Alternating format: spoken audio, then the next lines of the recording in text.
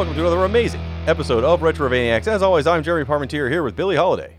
Hello there. And Jeremy Gregory. Hey, guys. And this is another patron-requested episode, so if you want us to cover your game, consider joining our Patreon at the $10 a month mark, and you will get us to cover your game like Brian did this episode, is we're going to be talking about Red Earth, an arcade game by Capcom that has now been recently re-released in the Capcom Fighters Collection. But before we get to today's game, Billy, what have you been playing since our last show? Well, I mean, first of all, it needs to be stated that this is the beginning of the month.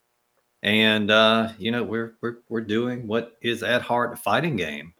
We could, just rest of the month maybe just keep doing fighting games. Maybe have a fighting month, something like that. I don't know. It's worth considering. I know we all enjoyed the last one so much. I've been, God, whoever wrote in that was tired of hearing about it, my talk of Stardew Valley. Plug your ears. And keep them plugged for about the next 30 seconds to 20 minutes, depending on how deep I go into this. Started a new farm up. Started brand new. Started fresh. The last game I did everything there was to do. So I'm full in now. We're doing a little cooperative farm here at the house, which is somehow it makes some things easier, as you would imagine, but it does add another degree of difficulty to it, which I was not aware that money earned on there is shared. And at the same time, if I buy something, it deducts the money from the other player also. So it's got kind of a little strategic effort to it now. You would think you're making twice the money, but in reality, I let the other person do the hard work, and I go out to the fucking lake, fish it up. Go out to the ocean, fish it up. I throw my fish in. I make us about 200 that night, which is a pittance. But a lot of Stardew, I have also, and I was telling Jeremy P this, I'm knee deep in Bloodborne again. I am. And I didn't intend to be. My fiance is playing Elden Ring. And I really want to play Elden Ring also again. This will be my new game plus. But I don't want to play through and spoil anything in process. So I was like, I could always play Sekiro again. Maybe beat that boss that I haven't beaten in 2 years. I was like, no. So I got on Bloodborne and I was just kind of messing around. And I recalled I did not play the DLC for it at any point in time. I have it. I've had it since it came out. I never played it. So, of course, the best thing to do is not to jump into my save that has, 100, 200 hours in it. It's to start a brand new one. Start new, right? You got to start fresh. Put all the time in again. So that Stardew is kind of that relaxing game. Not very relaxing for the one person that wrote in. And Bloodborne, that's my shit any other time. Well, if people are tired of hearing you talk about Stardew Valley, then they're going to start to say they don't want to hear about me talk about Valheim. That's really all I've been playing, a lot of Valheim, with people on the Discord as well, as a group of my longtime friends I've had since high school. Instead of doing like a D&D night, we're still playing Valheim. On the server group, we've taken down the first boss. We summoned the second boss and wiped us. And in this game, once you summon a boss, it stays summoned forever in your world until you kill him. So we've got this giant tree monster wandering around that we have to take out, that we have to hopefully try to do better this time. Last time we got about halfway down and then managed to kind of pull every other enemy in the nearby area to come attack us as well, which did not help. And we died, and then we had to go get our corpses back. It is the best game I've played in forever because it has all the danger of like a classic MMO, but without any other people other than the people you want to play with, which is perfect for me. That's exactly what I want. So I've been playing a lot of that. But the other thing that people hate hearing me talk about is the Evercade, and unfortunately, when we talk about that too, I did finally break down and get the EXP, the new handheld Evercade, and so it's got Capcom games built in on it, a bunch of classic arcade games, but also a handful of console games. So I finally, after getting recommended to play other games in the series and never really trying it, I've started the first Breath of Fire. So I'm playing that as well, since I can now play it on the handheld whenever I'm just killing time, which is a lot of the time. So I'll get through that. Unlike other RPGs I've started that I haven't finished, one that has a handheld component is going to make it easy for me to finish. But the other thing that happened is they have a Game of the Month on Evercade still. So the current Game of the Month is Donut Dodo, which came out a while ago. It's kind of like this retro arcade game. It feels very much like Donkey Kong and Donkey Kong Jr. and Burger Time and all these things kind of mashed together, and it's super fun. I've been playing a lot of that too. If you haven't played Donut Dono, I think it's available for pretty much everything and is worth probably. I'd pay up to $20 for it, but I'm playing it for free if you have an Evercade right now. So that's what I've been playing. But Jeremy, what about you? I sincerely hope we're going to get the trifecta, and Jeremy is back on Witcher 3. Close, actually. No, let's continue with the hat trick and talk about a game we've already talked about before. But the good news is that I've beat this one, so we can never talk about it again, and that's Cyberpunk. I finally beat that one. I've been playing it for like 2 years on and off now. Finally beat it on PC, and that game's all right. It's all right. It's got a lot of problems that's never going to be fixed that are just, it's inherent to the core of the game. Like they would have to rebuild the entire game to get rid of a lot of the stuff that's just janky and broken. But like they've got it to the point where it works now. Most everything functions as it should. There's still going to be like, weird stuff like characters just, phasing in and out or, blinking in and out or just items going crazy, your standard open world stuff, but it always seems like there's just more of that in Cyberpunk. But I put a lot of time into like the side missions and stuff, which is probably the best part of the entire game. Like the story itself isn't bad. Like there's some decent parts to it, but overall it's, nowhere close to what The Witcher is. And there's, it's barely there. There's, it's not a very long game at all if you just do the story missions. So I would totally suggest just, as soon as you get past, the first big heist mission and the world opens up, just do the side missions. They're so much better than the actual story missions. And also, like, it gets much better when you stop trying to play it like an RPG and try to play it more like GTA. Because if you, really get into it, the RPG elements in this game are just shallow as a puddle. Like there's nothing to it. Like comparing this to Witcher, like not even in the same ball field. It's more like just a kind of GTA where you can make your character class and maybe buff it out a little bit. I'm pretty sure you could actually go through this entire game without putting any stats or upgrading anything, and it wouldn't be a problem. Like I was so overpowered by the time I beat the game, I could just walk up, press a button, and someone will die. Like literally, I'm not shooting them. I'm just hacking them. I was like the caster, the net hacker is what they call it. And I had a button for suicide. I had the suicide button. I just it makes somebody be like, all right, time to go, and they kill themselves. Along with several other things where they set themselves on fire. But I was so overpowered. I could kill anything in the game in like one shot. So it's just not worth it. All the upgrade stuff and crafting, never needed it. There's so many rare, weapons and stuff out that you'll just randomly find that it's just a waste of time. So just get in there, play it, have a good time. Don't worry about all that other stuff. And it's a decent little game, but it's just forever going to be as broken and janky as it is. It's just, it'll at least function now. So that's what I've been playing mostly. And we can never speak about Cyberpunk again. Well, until one of us starts playing it. But for now, we're not going to continue to talk about Cyberpunk. We're going to talk about the game of the episode, Red Earth for the arcade, a Capcom fighter.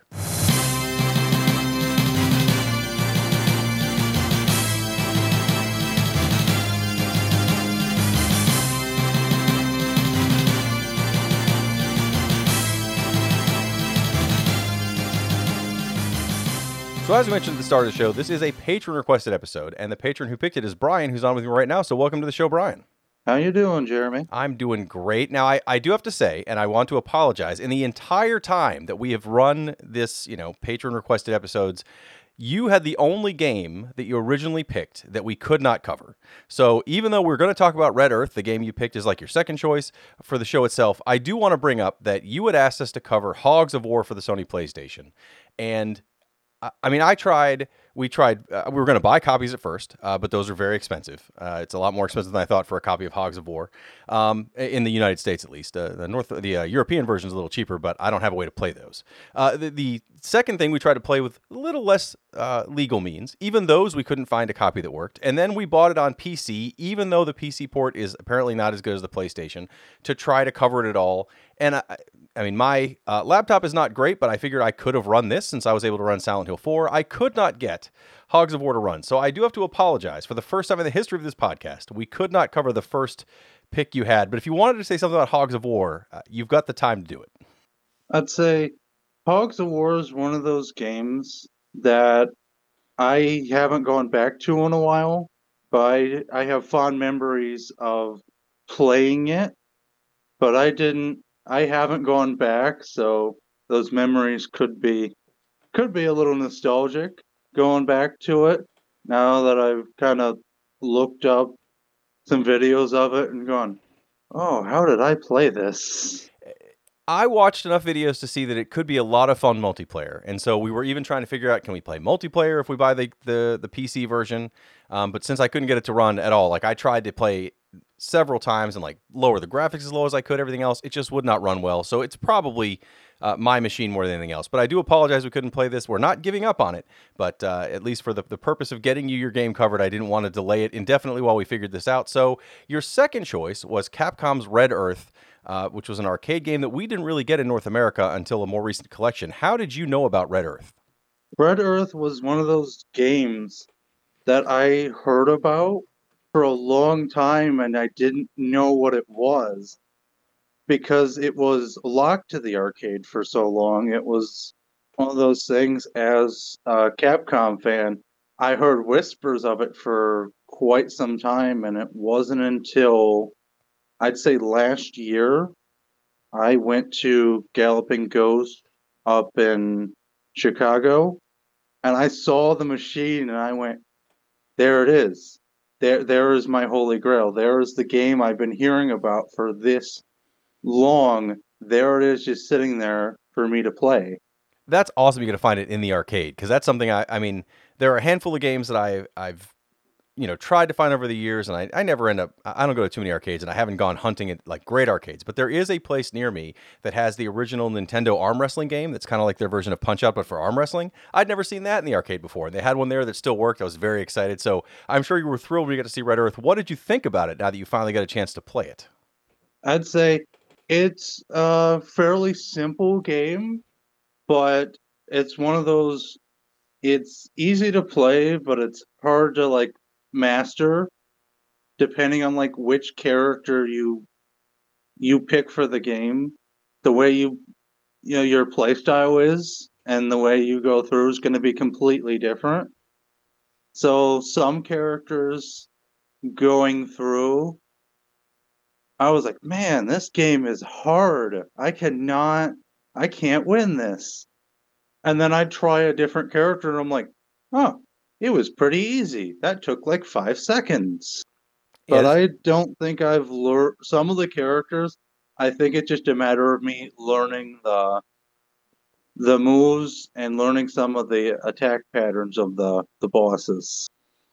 Well, that was my first kind of surprise playing this. I'd never played this before. I had also heard about it as one of those games we didn't get here. But unlike a game like Cyberbots, which had characters that showed up in other Capcom games we did see here, there was nothing from Red Earth that I can recall that was in anything that I can remember. That doesn't mean it wasn't like a side character in like a Marvel vs. Capcom or something, but as far as like, playable characters in other games, I don't remember any of these characters being in anything. So my surprise playing this was more how it's not a straight Street Fighter style fighting game. I mean, it has those kind of mechanics, but it's essentially like a string of boss fights, which is pretty neat, and not characters you get to play as. They're all, at least at the start, all these different characters that are not on your character select screen, and they're all a little more involved. I'd say I'm kind of happy that each character that you get of the 4 playable characters you have, each one of them is like a different like play style. So it kind of there's a character for everyone to try and play and master.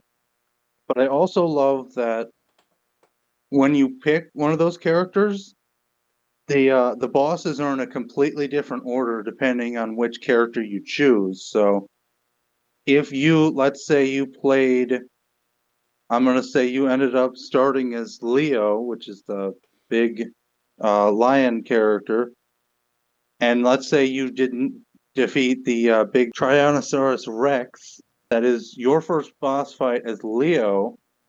If you then went and you lost and you decided to play someone else, I'd say the witch character, who I have forgotten the name of, you'll start at Hydros, the squid boss instead. Yes. Which I like that, because it does mean that if I pick another character, I'm not just going back to that boss that, for lack of a better term, kicked my ass previously. I'll go in a different order, and I may get to that boss second, maybe the third boss fight, but it at least lets me try out a different character against a boss I haven't tried, so I'm not just like pounding my head against a wall trying to defeat that boss forever. Well, and then when you do get to go back to that boss, if you say you switch to another character and you play a different boss first, like the squid guy, then when you do get back to the Tyrannosaurus Rex, you've seen him before. You kind of know what to expect, so you shouldn't have as much of a problem, even though you've got still to defeat that boss, because you've seen it before. You're not surprised every time by a brand new boss. So that is pretty nice. I liked. I haven't fully grasped yet, and hopefully by the time we record our episode, the level up mechanic. Now in the console version, because you can now play this ported over on the Capcom Fighters collection.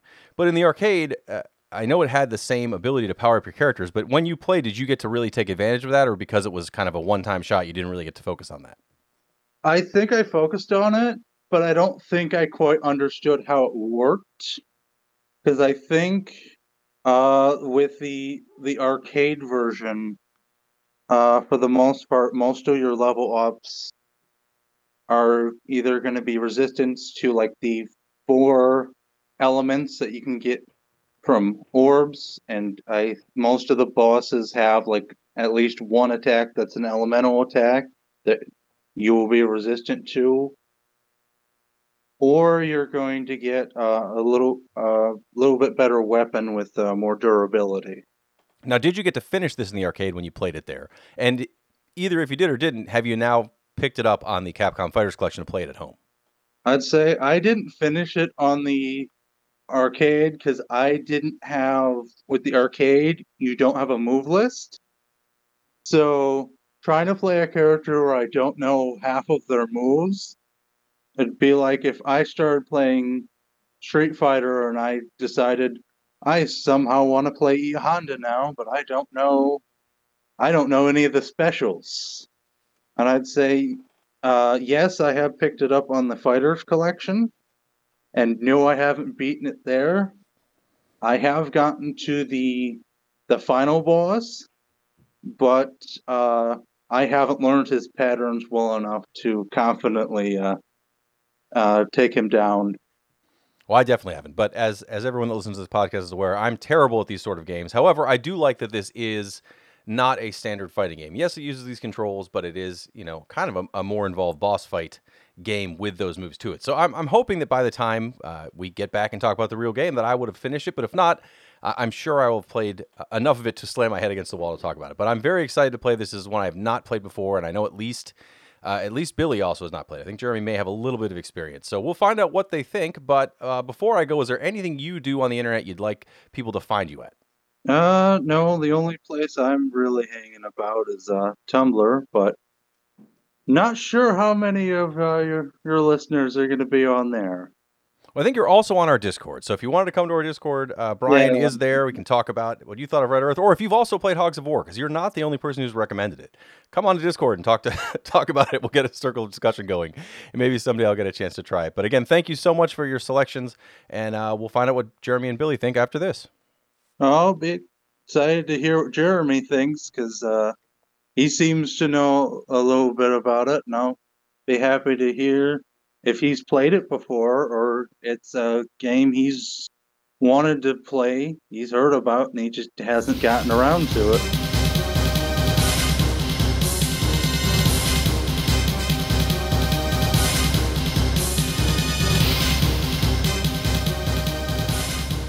I had never played Red Earth, guys. It's a 1996 arcade game. I was not in a lot of arcades. I was not ever very good at fighting games in general, as everybody found out every time we talk about a fighting game. So I wasn't familiar with this at all until it came out on this Fighters Collection. Did either of you know about Red Earth before this? I was unaware of it altogether until that collection came up, and even then, I didn't look too hard into it until it came time to play it for this. But no, I was never, as we learned over Fighting Month, never the best at fighting games. But I was fair and middling most of the time. I still had a lot of fun with them, and God would pick up and play pretty much any fighting game. That may or may not be why we ended up reviewing Doomsday Warrior. If you guys remember that classic.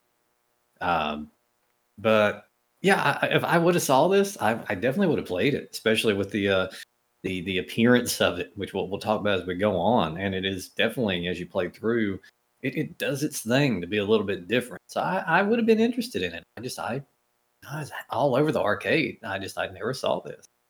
I never played it when it came out. You mentioned that it came out in the arcade, and I'll be damned if I know any arcade that it actually hit here in the U.S. If it did, it was very, very low number. It was just a weird kind of release for Capcom. As we go into it, this is not your standard Capcom fighting game. It feels like it, but it's doing a lot of different things that I think a lot of people just didn't understand, or they were just like, why? What is this game? And it wasn't ported to hardly anything. So I think this the newer was it the Capcom Fighting Collection or whatever? Mm-hmm. Like, this is the widest release it's ever seen. And, it's even on the kind of the cover is part of one of the main characters and stuff. And there's a lot of people that just don't know anything about it. And I would probably be one of those people had I not played a little bit before this game, but before this podcast. But yeah, it's I never saw it back in the day, and I only saw it in magazines. And I think if anybody knows anything about it, they remember the big T-Rex, because that was what everyone took screenshots of in the magazine. And you're just like, what the hell is this game? And it's just as big and awkward as it looks. But yeah, it's a neat little game, but I never played it back in the day. Well, it looks like, if you just walked up to it, like if I would have been in an arcade and walked up to it, it looks like a regular Capcom fighter. It's got the standard Capcom controls. You got a strong, medium, and hard punch, and a strong, medium, and hard kick, or fierce, or whatever they call them. But either way, 3 different varying levels of punches and kicks, and that's your 6 buttons. Now on this collection, they've added other buttons to do, like, this button does your specials. So you don't have to do the regular Street Fighter specials, but otherwise, if you were playing in the arcade or whatever, you'd have to do the same, Hadouken move or whatever, Dragon Punch. All those moves do different things here, just like they do in Capcom games as a whole. So when you first turn it on, you're like, okay, I know what this is. It's a Capcom fighter. It looks really nice. But when you first start the game up, you realize, wait, there's only 4 characters to pick from, which is, less than even the original Street Fighter 2. You've got 4 characters. You've got Tessa the Witch, Leo, who's like a lion-headed warrior, Kenji the ninja, and Mai Ling, who's like this wrestler girl with robotic feet, it looks like. They all play a little bit different. Like Leo the Lion Warrior is very slow and large, and he has like big attacks that kind of sweep a little bit, whereas you'd expect the ninja's a lot faster of a character, but he doesn't have some of the range that you'd see on Leo.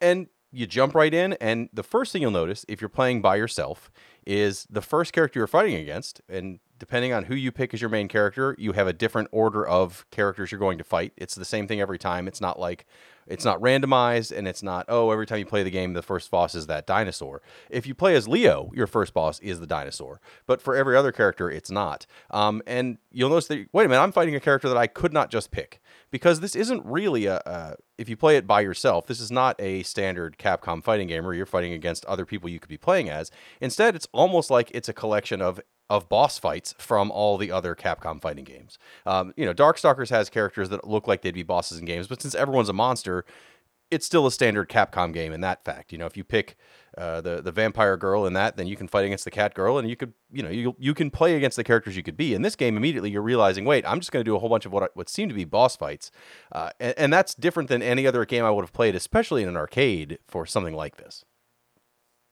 Yeah, this was a little bit jarring, a little surprising. I think that's what kind of got me roped in. I was assuming we were just kind of playing yet another fighting game, but it is when you were talking about. I got on there. There was a four players to pick from, four characters rather. And it's just not what you're used to. Even back in the day, you have eight, 10 maybe. So four, I was kind of wondering how this was going to work. How they're going to pull this off. But then, yeah, every fight is with these just monstrosities. Most of the time, they're pretty large and beautiful looking. Both your characters and the enemy characters, very well animated characters that take up chunks of the screen. It reminds me of playing Marvel versus Capcom and taking in the fucking Juggernaut being in it. It's just, you can tell that these are boss characters, and yeah, it's just a big boss rush essentially, which ain't bad. It's not something I've seen, kind of with a fighting game before. So it is kind of unique. And then there are some RPG elements thrown in as far as leveling up and unlocking new skills and your character getting stronger as you go along. There are a lot of really cool things here that I hadn't seen in what is still essentially a fighting game. Yeah, I believe this was the first CPS3 game from Capcom, which was their new arcade board. Like, they had previously been running most of their games, like Street Fighter Alpha 2 and Darkstalkers and X-Men, off of CPS2, and CPS3 was supposed to give them just a bunch more memory to make these big, well-animated characters, and that's exactly what you get here. Like, every single character is so well animated, even like the huge T-Rex. Like, it's crazy how well animated it actually is. Eventually Street Fighter 3 would go on to kind of be the arcade game that everyone knew CPS3 for. But this one, it's definitely a looker if you've never seen it. Like, it's worth booting it up just to see it. And some of these enemies, because if you ever wanted to do a boss rush of just cheap ass Capcom bosses, this is your game. Some are worse than others, but yeah, this is basically what this is. And it's if you're coming into it thinking you're going to play some Darkstalkers, then this is not it. Now, I do have a question, since you guys did go to arcades and play these games, and it seems a lot more often than I ever did. How did you? I mean, I guess after Street Fighter 2, everyone kind of knew here's how Capcom does their moves. But how do you figure out the moves in an arcade? Like, I needed to stop every 5 minutes and look at the move list in this, because on the console you can do that. But how do you figure this stuff out in an arcade game, fighting game? It seems like a dumb question, but I've never ever been good at them unless I was able to find the moves online and come back and play them. Well, depending, I don't know what the cabinet looked like, but I had seen some fighting games that would, on the cabinet have little move lists on it. A lot of times it was kind of word of mouth. The best thing is at school, you would get that little sheet of paper where somebody had jotted things down. How the initial person that discovered it did so, I have no clue. I think about this time, once I started playing Street Fighter 2, anytime I played another fighting game, especially a Capcom game, I went through those familiar motions like you normally would to pull off special moves in Street Fighter 2. I'd do the down to forward and a punch, down to forward, back, or down and back. I'd try charge attacks here and there. For me, a lot of it was just kind of just fooling around with familiar combinations and seeing what worked. I don't know if that cabinet revealed any inputs on it or not. That was my technique. And Mortal Kombat was a whole other animal all of itself when Mortal Kombat 2 came out. But I feel like they did a pretty good job in the magazines of plastering all that out there pretty quick. Yeah, I was never that good, at fighting games in the arcades back then. I was, young. So when I got up there, it was all I could do just to, jam on some buttons and hope for the best. Because, back when you first stepped up to Street Fighter 2, that was 6 buttons staring back at you. And, you were barely used to having 2 on the arcade cabinet. Hmm. So, it was intimidating, just trying to figure out what you're or just doing the basics. But later, once I played it on like the Super NES and, got the moves down and understood what I was doing, in the future, just about any fighting game I played in the arcade, it's like Billy said, you just go for those basics, for every character you try, you try a fireball. If that doesn't work, nothing happens, then you try it as a charge character, charge back for a couple seconds, press forward and a punch or a kick, and if something happens, then that's a charge character, and the rest of their moves are generally going to be charges. And that's basically what I did. It's if you can just do a couple of little moves like that, if you don't know the rest, then at least you got one that you can go to until you figure out if you like that character or not. And if you do, then you can put some time into, learning what the rest of their moveset is.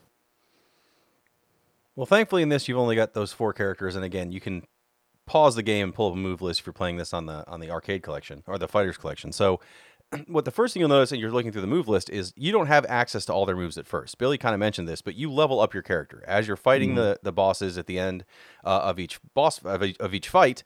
It kind of does like a summary of your score, and then it tells you if you've got enough experience to level up or whatever. And the level ups say things like, oh, now you're have resistance to poison, or you have a little extra defense or whatever. But the other thing is that it will, as you go up in these levels, you'll unlock some of these other moves, and it's not a ton of moves, but it's definitely. You'll probably have one special move at the start, and you'll get 1 or 2 more special moves, like standard special moves as you go up levels. I think level 3 unlocks one, and level 8 or something unlocks another one, depending on your character. But so that's different than what you'd expect, especially in an arcade game, because there's 8 bosses. So if you beat all these 8 bosses, you might level up 8 times, and that's great and all. But then what? There's like 31 levels or something in the game total you can get up to your character. I guess the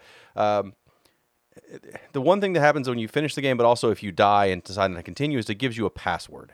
At any point, you can type that password in, and it will give you, I guess, the levels and everything you've earned up to that point with that character, but not the position in the game. The password, I don't think, saves the boss you're on, but it does save, oh, I'm level 5. Now I can start the game over as level 5 again. I didn't notice a massive difference to my gameplay, but I'm admittedly not very good at these. I did think that in general, because they were all kind of the, cheap Capcom boss characters, that I was able to find ways to cheese them pretty well. I did actually finish this with a character one time and didn't have to super level. But I guess, first off, did either of you guys level up any characters high enough to make a massive difference in how the game played? And did you ever try to put the passwords in? Because the password actual entry system is insane. I didn't go for any passwords. I can only imagine if you say it is, because you've grown up with the same bullshit password systems the rest of us has. So this one has to be a cut above. But no, I put a good bit of time into it and leveled up the characters quite a bit. There was never a point where I felt like I was overpowered by any means. You're not going to go in there and one hit anybody, as far as I know. I actually didn't, besides some other moves here and there, didn't feel like it got into any kind of territory where it really changed the game, or was extremely noticeable. I don't know if it's maybe, just a little more of a gimmick, but I didn't see any big sweeping changes due to leveling up throughout the game. No, it doesn't really give you too much of an advantage. I mean, the bosses on their own are just bullshit mostly. If you're playing on the normal difficulty level, they definitely reach that bullshit level, as you start to get stronger. It doesn't make that much of a difference, kind of like Cyberpunk. It's cool that they put all the RPG stuff in here, but it is very shallow. It's the stuff that kind of makes a difference is the stuff that drops on the battlefield whenever you're actually fighting. Like, that stuff helps, but generally, like, leveling up, getting more moves, it's nice to have that stuff in your arsenal. But for the most part, like it's like Jeremy mentioned, this is classic fighting game boss cheesing for a good. You kind of learn what weakness that each boss has, and that's not necessarily a good thing with these kinds of bosses, because it's literally like, oh, this guy isn't blocking a medium punch or ducking medium punch or kick or something, so I can use that. And it's not like you feel like you won the battle because you got better at the game. It's just you figured out how to cheat at it. Well, and the other thing is when you continue, if you lose the fight, you only have one. It's not like best out of 3. It's win one fight, go to the next fight. But if you do lose and you continue the fight, you come back in and that boss has lost all the health you've already taken off of it. So even if you're terrible like me, and I'm glad it doesn't keep track of how many continues you did, because I'd probably be in the triple digits. But you do eventually just whittle them away. You can whittle away these bosses, even if you do one hit each time and die. You'll eventually get them down to where you can get lucky and get a couple hits off if you're really bad at these, and finish the game out. Now, again, in an arcade, it means I would have spent $4,000. But at home, I didn't mind doing that at all. I didn't feel like it was cheap. And I did enjoy going through the game because after you pick your character, each of the 4 characters has their own unique story and has their own different level, different order of the bosses that ties into that story. So between each fight, there's a little cinematic that tells you what's going on. And before and after each fight, they talk to each other and whatever. So since there's only 8 bosses in the game, really, I figure it's probably just worth mentioning each one real quick because that's the levels in this game. Instead of going level by level, we'll go boss by boss real quick. So as Jerry mentioned, the kind of character you see a lot of in pictures of this is this giant dinosaur whose name is Hauser. He's the first boss when you're Leo, but for everybody else, he comes up later. He doesn't even talk. When you get to him, the guy's just like, oh, it's a dinosaur, I should fight it. And then it says roar or whatever, and then you fight it, but he's huge. He's giant, and he's fast, and he looks really cool. I mean, I didn't know that this had different boss orders, but when I got into him with my first character as Leo, because why wouldn't you pick a guy that looks like a giant lion? I was like, well, this boss looks incredible. And when you fight him first, he's not incredibly difficult. All these bosses scale up the later they are in the fight order. So when you fight Hauser first, I didn't have many problems with him. When I fought him later with one of the other characters, he was much more difficult. I mean, he looks neat. That's about he's really there seems like for the wow factor. It's like Capcom can do this now. They can put these big characters on here. And it's perfect for this style of game, for something that seems like a boss rush. And I can see where you'd be like, if this is what your expectations are for the rest of the game, the rest of the bosses are fairly large, but nothing even comes close to this guy. But he's really cool. Like the first time you see it, it's like, wow, that's impressive.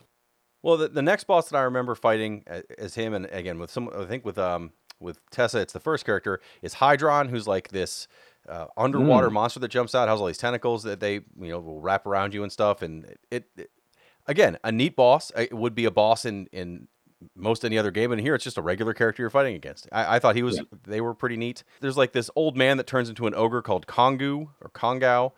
He's giant. He looks like a pretty standard, Asian looking demon character. He's massive though. I had a lot of problem with him even when I fought him early. I don't know what it was about his moveset, but I just could not get a lot more on him. Lavia is a harpy that you fight. She flies around the screen. She's very annoying because a lot of the jump moves you'll do, she'll hit you in the air. Not a fan of her either. GG is like this an Aztec robot. I don't know how else you describe it, but it was like the stone guardian that comes to life. That's a tough fight as well. Revenge, this woman turns into this Egyptian monster with a bunch of heads on it. She also jumps around the room very fast. Not a fan. And then after you fight all those characters, there's 6 in, again, different orders. In between level 3 and after level 6, there are bonus rounds that come in, much like the beat up the car in Street Fighter, but instead it's like the first one you beat up a statue, and if you can take all the parts of the statue out, you get a bunch of bonus experience, which helps you level up. And the second one is you're kind of in a temple area and you're hitting these heads off the wall while these things fire at you from the floor. And then you get to go to the last 2 bosses. They're always the same, and they're always the last 2 bosses. So the first is Blade, who looks like kind of like a robotic knight. I thought he was surprisingly not. I mean, he was hard, but he wasn't as hard as I expected for the next to last boss of the game. You thought he was the last boss, but obviously there's got to be something else going on. It can't be the guy you think it is. I don't know if either of you guys had problems with Blade compared to the actual last boss, who was awful.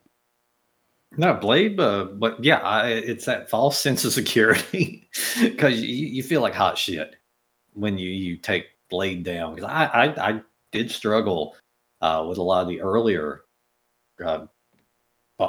characters you fight, and we're talking about them, but man, this is one of those times where you're doing yourself a disservice if you don't take the time to at least look at a video of them. They all are pretty impressive. and kind of do their own thing. But yeah, Blade went down. I thought really easy, and I was a little concerned about that. But I was on my high horse a little bit. But you know what? You get knocked right off that fucking high horse in the next fight.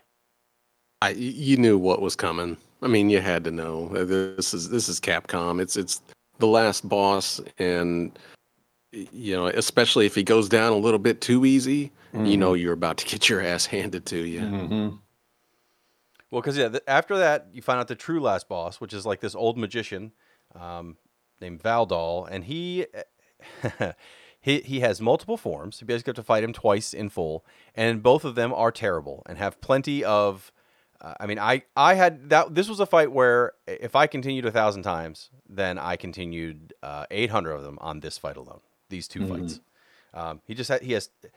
It's super cheap. He's blocks everything I did. I wasn't able to get a lot accomplished. You do have, Jeremy mentioned during the fights all around, not just the last boss, but through all the fights, as you're attacking them, these chests will come up out of the ground. If you can, get to them and kick them open, there will be little balls in there. That's what you get instead of having like an EX meter or something that fills up for a super attack. Instead, you have to collect these items, and that lets you do your super attack.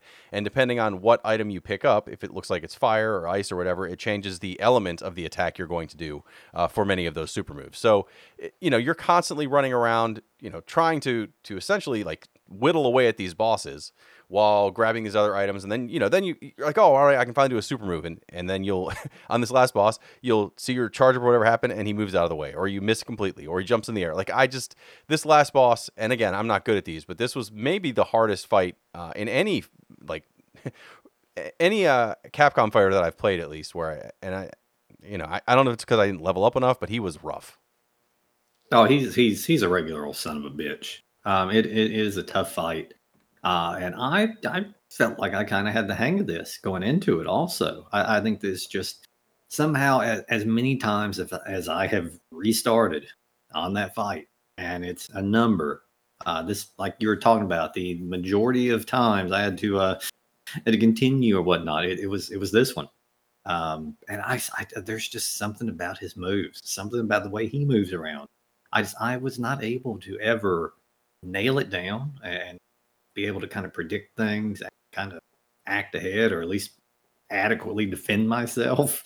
Once I did, any victories over this character, it's one of those where even when you win, you don't really feel good about it. Like you don't have a nice strong match against him.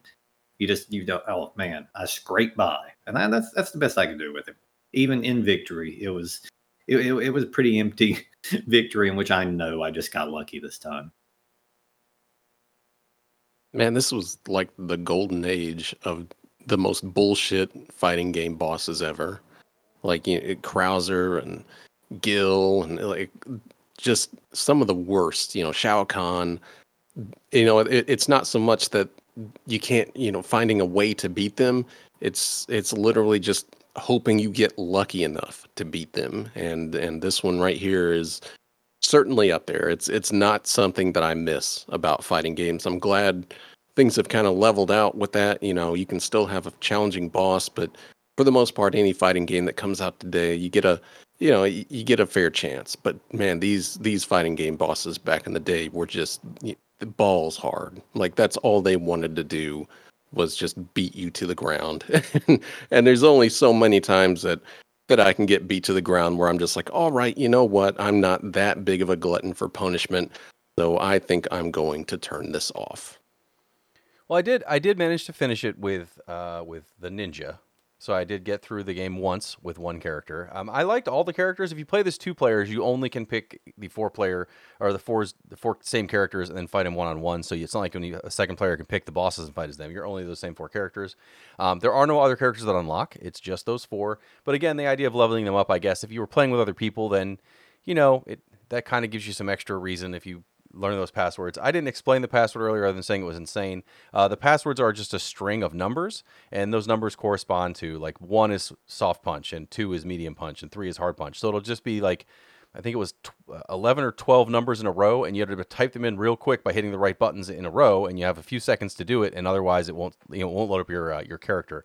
I thought that was pretty crazy for a password, but I guess in the arcade that's how you got to do it, unless you're gonna have people with memory cards or something. But still, I like what they tried to do. It makes it so that somebody like me, who's not good at these games at all, having that level system and having it where I would actually play through these again and save that same character to go back to is an idea that if I had this when if they would have made a port for this, let's say on the Super Nintendo or PlayStation or whatever, I probably would have taken the time to really level these characters up and learn them, because I thought all the bosses were neat and I liked seeing what was going to happen next. Even after I got my butt stomped, I was like, I still want to see the next boss because everything looks so cool and every boss is different. Because they're all large for the most part, except for the Lamia, I guess the bird lady or whatever. Everybody else is fairly large, and so a lot of the time I felt like all I had to do was block and find the right time to do a hard punch or kick and get a few things in here and there. That's how I cheesed through it, but it works, and it's the same kind of thing I do when I play an actual fighting game to people who are good. I kind of do the same thing. Turtle in the corner and get a punch in here and there until they hate me and beat the crap out of me. So, the bosses did the same thing. I think this is neat. I'm glad this is on this collection. I bought the collection just to play this for this podcast, and now I'm excited because I have other versions of Darkstalkers and Cyberbots and some other games I really haven't played either. So, well worth picking up this collection. You can find it on sale most places, but Red Earth on its own, I think, is worth the cost of the collection, because how else are you ever going to play this game? Brian did find a cabinet of it in Chicago someplace, so he got very lucky to finally play this. Not when it was new, but fairly recently, I guess. So that's what the idea was for us to cover it. So this was a perfect timed game, because now we can all play it in a legal fashion. Yeah, especially since it was never actually ported to anything.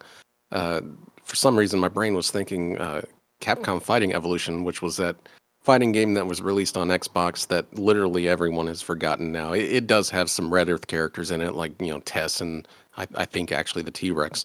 But it's that is really about as far as Red Earth ever got outside its own game. I think Tess is actually in Pocket Fighter as well, but that's about it until it's been re-released now on this, and it's a good way to play it. It's a great collection. If you don't even care about Red Earth, getting all the Darkstalker games and Pocket Fighter and just a lot of weird stuff that hasn't been released that much over the years. This is your collection if you're into that stuff, especially if you just want to check out Red Earth, which I think is a pretty neat little game. And it's definitely different. If you go into it thinking it's just another Capcom fighter, which that isn't even a bad thing, you're going to be surprised. There's a lot to stick around here for. I think people might be put off by the kind of low number of characters, and I mean, 2-player wise, I personally just don't think there's enough there. But this is a great 1-player game to play through, and you get that thrill of leveling up and unlocking things like you would in an RPG. But you get a good, solid Capcom fighter. It's kind of the best of both worlds.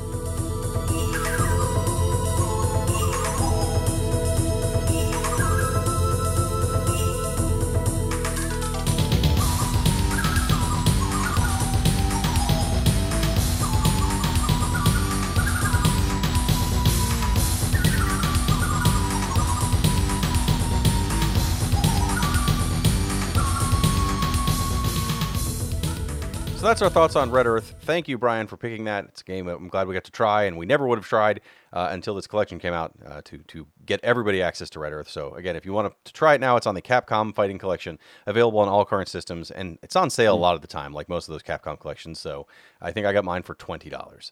But if you want us to cover your game, like Brian did, the best way to do that is to join our Patreon. And how do you find our Patreon? Great question. Go to retrovania.net, along with the link to that Patreon and all our social media and everything else. At the very bottom, there's a form, and on that form you can write a question, and on those questions we'll answer them on the show. That didn't make any sense, and I don't care. Let's go to the questions. That's fine, because most of these questions don't make any sense. So let's start with Jilly Mayonnaise, and they're wanting to know, is Jeremy P single? I've been a long-time listener of the podcast on Spotify, and I only just decided to look you guys up. And oh my God, Jeremy P is a tall glass of water. His voice is incredibly sexy, but he has a smile and a face that could end wars. Now factor in his love for Final Fantasy VIII plus his entire retro game collection, and you have a very, very eligible bachelor. So, is Jeremy P. single? With eager anticipation, Jillian H. Mayonnaise. Wow. Well, Jillian Mayonnaise, unfortunately, I am not single. At the moment, I am married. So, taken. Also, I have 2 kids. They would have to come along. I don't think you want that noise. So, but I do appreciate that you wrote that for me, Mom, and I feel much better. It's like, are we having like family members write in now for us? I think because of the comment about my love for Final Fantasy VIII, I think the entire thing was a slight on me, and I'm fine with that. It's okay. I am not single though. You know, to each their own. There's somebody else out there that really likes Final Fantasy VIII, and you know, if that's you, then maybe eventually Jeremy P. will be single, and we'll let everybody know the instant that happens. So, yeah, thanks for writing in, Jillian H. Mayonnaise. Unfortunately, we're going to have to ruin your day for now. Next question comes in from Garrett, and he's writing in to say, or wanting to know about Easy's games. Jeremy P., what the fuck are Easy's games? Is Easy short for something? You've said the 8th and 9th games are great, but I have no fucking clue what you're even talking about. Help a brother out. Man, a lot of questions for me this week. Ease, Y''S. Actually, I think there's no apostrophe, just YS. It is a series of games. I would say 8 and 9, which I said are really good, are more modern feeling. They're 3D action games with like a Zelda, right? But it has levels, it has equipment that you change out. But it's a lot more hack and slashy than a Zelda game is. I love that series. The earlier games, the first 2 or 3 are literally games where you walk into characters on a diagonal angle to attack them. I don't recommend jumping into those if you've never played the series. Much like the character transfers between each game, and there is some background of why he's in each area based on previous games, but they aren't even, if you played Ease 1 through 9 in order, the timeline of the games are also not in order. So it's like they take place, it's like 1, 2, 4, 6, 3, like it's all over the place. So you don't even have to play them in order. But Ease 8 and 9 are on current consoles, and they're wonderful 3D action adventure games with a lot of RPG elements, but it's not a firm RPG. It's a lot more action than that. Yeah, I think, you know, if you don't know what we're talking about, just go to any other YouTube channel or something and they'll call it Wise. You know, if you've ever heard somebody say Wise, you know, that's what they're talking about, because even back in the day, like I remember seeing that. I was like, why is this just called Wise? Like I didn't know until not too long ago that it was called Ease. Probably this podcast that I learned it, because I never played it. And it's a really weird way to pronounce that name. So there you go. Hope you learned something today. Next question comes in from Terry Eagleman, and they're wanting to know wanting to tell us about more lost mail from your earliest years as a podcast. It's good to finally get some of this stuff back. The following was retrieved from a server connected to a Retrovaniacs podcast from your earliest years. Greetings, guys. Glad to be one of your first patron supporters. Here's to 100 patrons by the end of the year. Anyway, to my gaming question. Imagine the world goes into a global pandemic and no one can leave their house for a few months. What game do you play to survive the boredom? P.S. I see that Donald Trump is talking about running for president. Can you even imagine? Lastly, to Billy's discussion about different fish he would like to screw in his fishing boat, I don't think this kind of content is appropriate for a podcast of this nature. Maybe it would be better for him to talk about the fishing games he loves as a stand-in for this content. That way things won't have to get so graphic, yet everyone will understand what he's referring to. Just a suggestion. Much love to one of the fastest growing video game podcasts out there. PPS, never review Gemfire. That game is a steaming pile of shit. This obviously was old. This obviously is old, because if they've listened all through the years, then talk about fucking different types of fishes would fit right in line with the type of product we present nowadays. It may have been unheard of then, but we've become salty over the years. Some salty dogs. Listener mail. I mean, we got people that fucking hog balls. We got people left and right chiming in. I think more and more it's becoming on brand with us. If there was ever a pandemic, I don't know. I wish it would line up pretty closely to a release of like a new Animal Crossing or something like that. I can see myself putting hundreds upon hundreds and hundreds of hours into that, going to different islands and hoping to find certain villagers to move in, and just getting really in depth with it. Downloading designs from online to decorate my town and whatnot. I think an Animal Crossing would be a great type game. Or maybe I'll just keep playing that Stardew Valley that I had just started a year or two before. I was going to say Monster Hunter would probably be the game I'd play a lot of, or also Animal Crossing. That's a good guess. If something like that ever occurred, that would be a great way to do that. Mm-hmm. Yeah, I mean, in what world could that ever happen? But if it ever did, I'd probably sit down and play way too much of Final Fantasy XIV, and just gain an incredible addiction to that for no reason, just because that's really about the only thing to do for like 14 hours a day. But yeah, that's such a far-fetched thing. But yeah, thanks for letting us know about Gemfire. We could have really used that about a few years ago. But hey, it's good to finally know, I suppose. But yeah, thanks for writing in, Terry Eagleman. Next up comes from Late to Gaming, and he's wanting to know about remakes. How do you guys feel about remakes that make substantial changes to the story or gameplay, like the battle system changes in the Final Fantasy VII Remake? Any favorite examples of cases where this made the remake better than the original? I mean, Final Fantasy VII Remake is kind of a special case. I think if that came out much earlier than it did, like if it would have come out on the PS2 or something, it would be more of an issue. Instead, I think because it was so far away and so different, and they are drastically changing the story, and the changing of the story is part of the story, I think. At least that's what it seems so far. I don't have a problem with that in that case. I'm trying to think of other games that they've remade and substantially changed that I think were positive. I guess this new Resident Evil 4 looks good. I don't know how much it substantially changes it, but a lot of people have a lot of good things to say about it. All the Resident Evils they've rechanged, I guess, have been positive moves. I'd have to go with. I'm trying to think of other times they've remade games and substantially changed it, not just done an HD, overhaul or anything else. And I'm drawing a blank.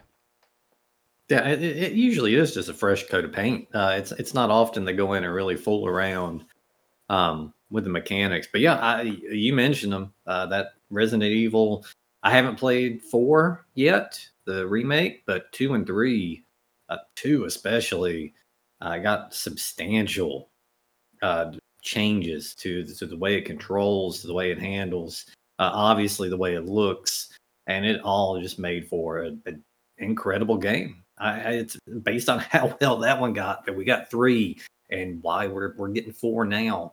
That's the one I always go back to as is being blown away. Like I've played remakes before and have been impressed with the kind of graphics overhauls and whatnot. It looked a little better, and maybe the controls were a little tighter, but it was still the same basic system. That's the one that came to mind where they just really changed a lot of things, and every single thing was for the better. I did actually get to play Resident Evil 4. I was gonna save that for next episode, but since we're talking about it, I guess I'll mention it. It's more of a straight remake than anything. They've added some stuff and they've changed a little bit of the gameplay, like you can move now when you're shooting, but it's mostly like just quality of life stuff. Like this still feels like Resident Evil 4 to me. It feels like if you just wanted to sit down and play a more modern version of that game than what you got back then. So I mean, that's probably my favorite kind of remake. But like Jeremy said, Final Fantasy VII is really just a special case. Like it's, I'm actually kind of shocked that people don't just completely hate it like they did Metal Gear Solid 2 because of the swerve that game had. Final Fantasy VII actually has that kind of swerve at the end. And, I when that hit, I was like, oh my God, like I can't imagine what people's going to do. And there's definitely a lot of people out there that just don't like that kind of stuff. They want the most accurate remake of a game that can be. There's a lot of people that hate not, being able to walk now whenever you're shooting in Resident Evil 4. They're like, that shouldn't be there. That wasn't in the original, so it shouldn't be in this one. But I appreciate stuff like that. And if the changes are done right, even with story changes, of story beats, or even completely changing it, then I can get behind it. And we'll see about Silent Hill 2 when it releases in the next year or so. I think that'll be the ultimate test for me, because that is the one old game where I'm like, oh my God, if you change anything, then you've fucked up, because there's not too many things about Silent Hill 2 that I can say need changing, besides, maybe the controls and stuff like that. But yeah, thanks Late to Gaming. And our next question comes in from the 16-bit Big Boss.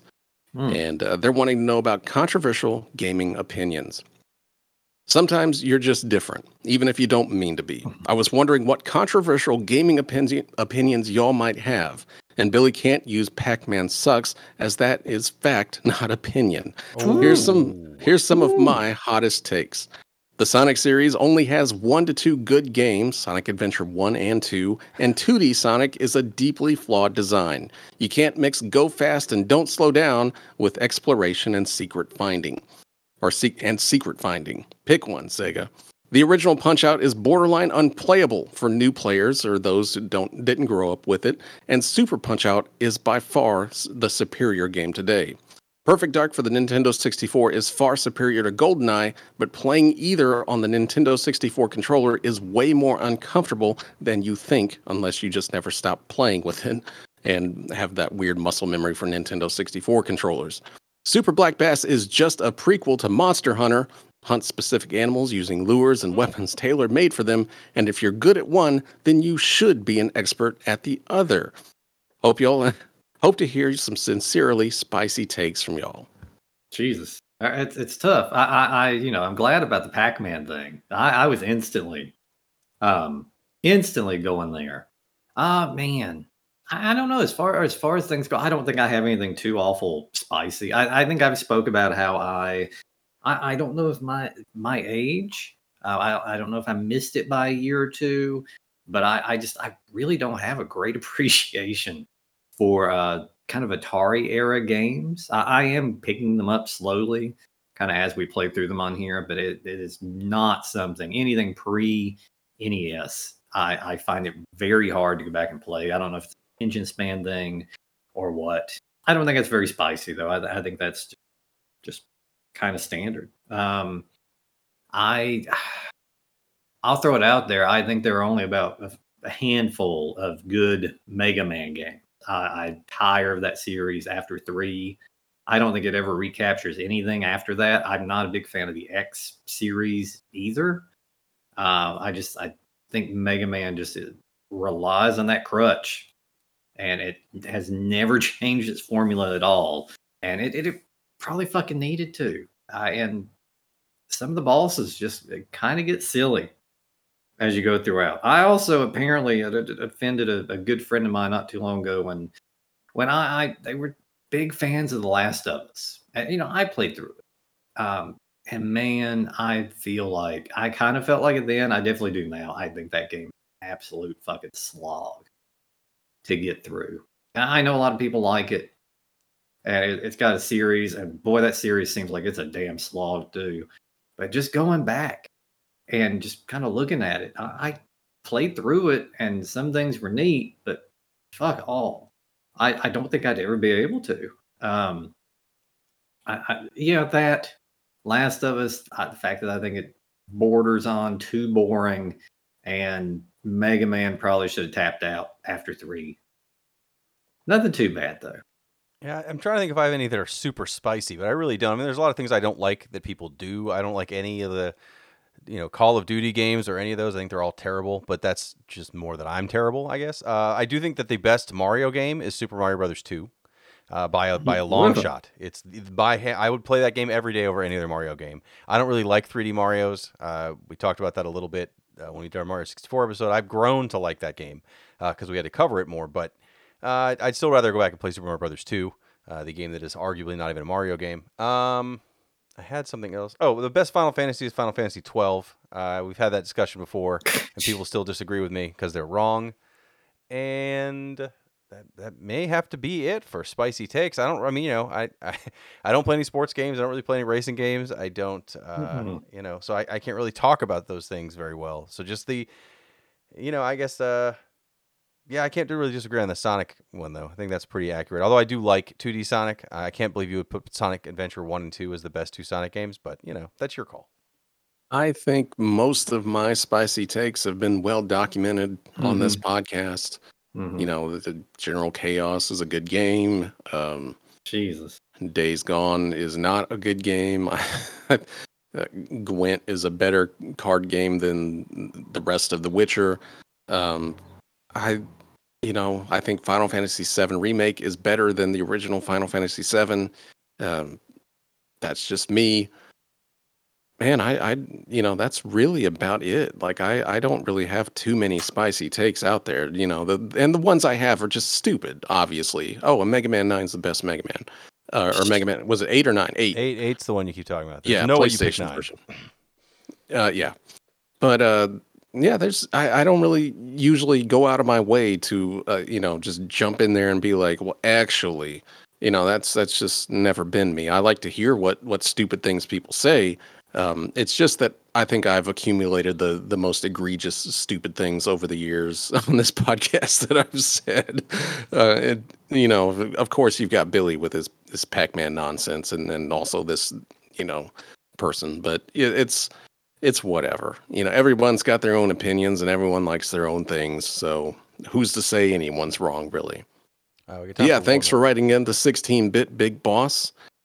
And we're going to do one more question here for tonight. And it comes from Fresh Goes Better, one of our absolute favorite people on the earth. They're writing in to tell us about or ask us about game, movie, TV adaptions. A wizard gives you a bunch of money to make a movie or TV show of one classic game that hasn't been made before. What do you pick? Well, it's easy. You do probably fucking Legend of Zelda, don't you?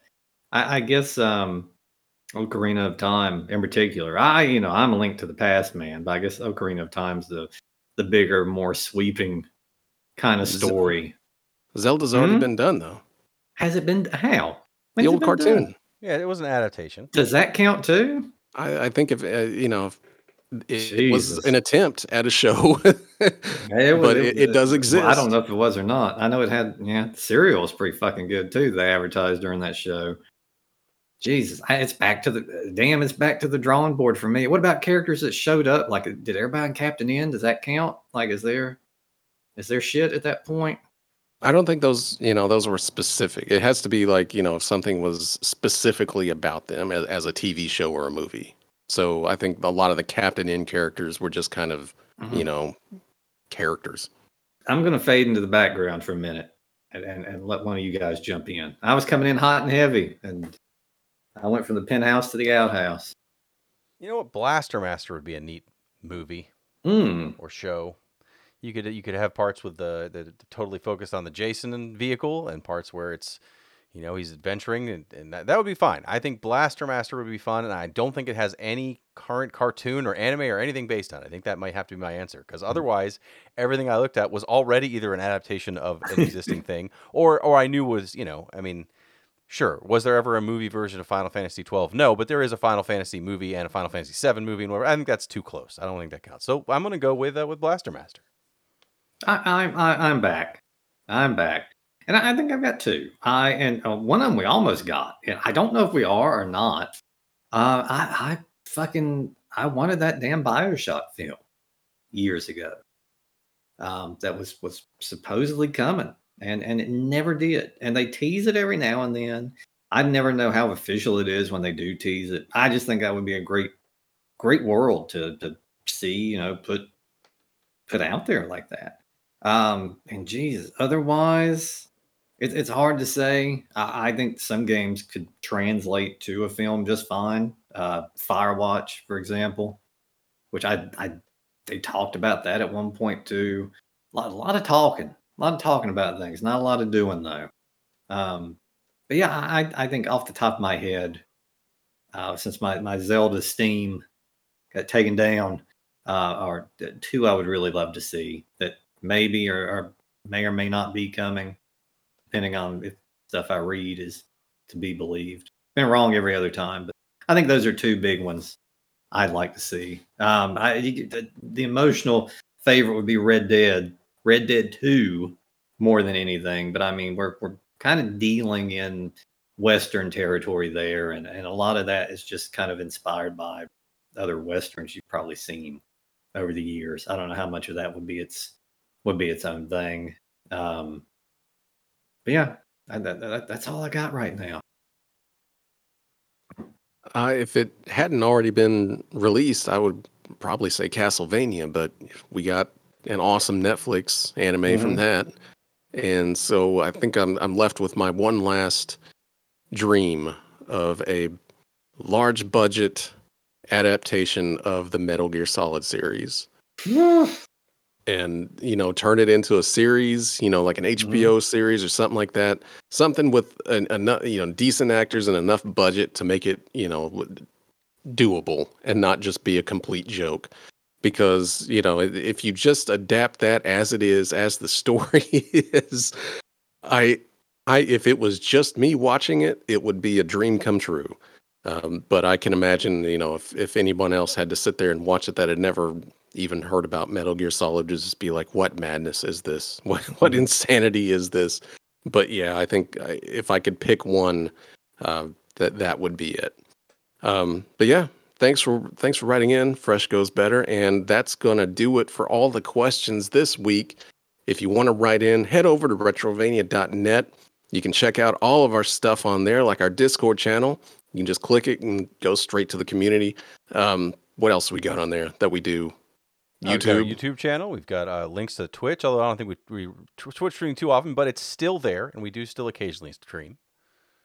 Yeah, and our Patreon, which you can also join and get a bunch of bonus episodes that you wouldn't normally see on this feed. That's over. But yeah, you can also write into us at the very bottom. Fill out that contact form, send it in, and we will read your question here. And if you do decide to join and force us to cover your game like Brian did, then we'll be probably covering your game coming up, because I think we've got 5 or 6 patron requests for our next episodes, assuming we're all here. So I'm not going to announce them just in case we have to move them around, but I expect a lot more patron requests coming up over the next couple months. And we will see you next time with what's probably a patron request.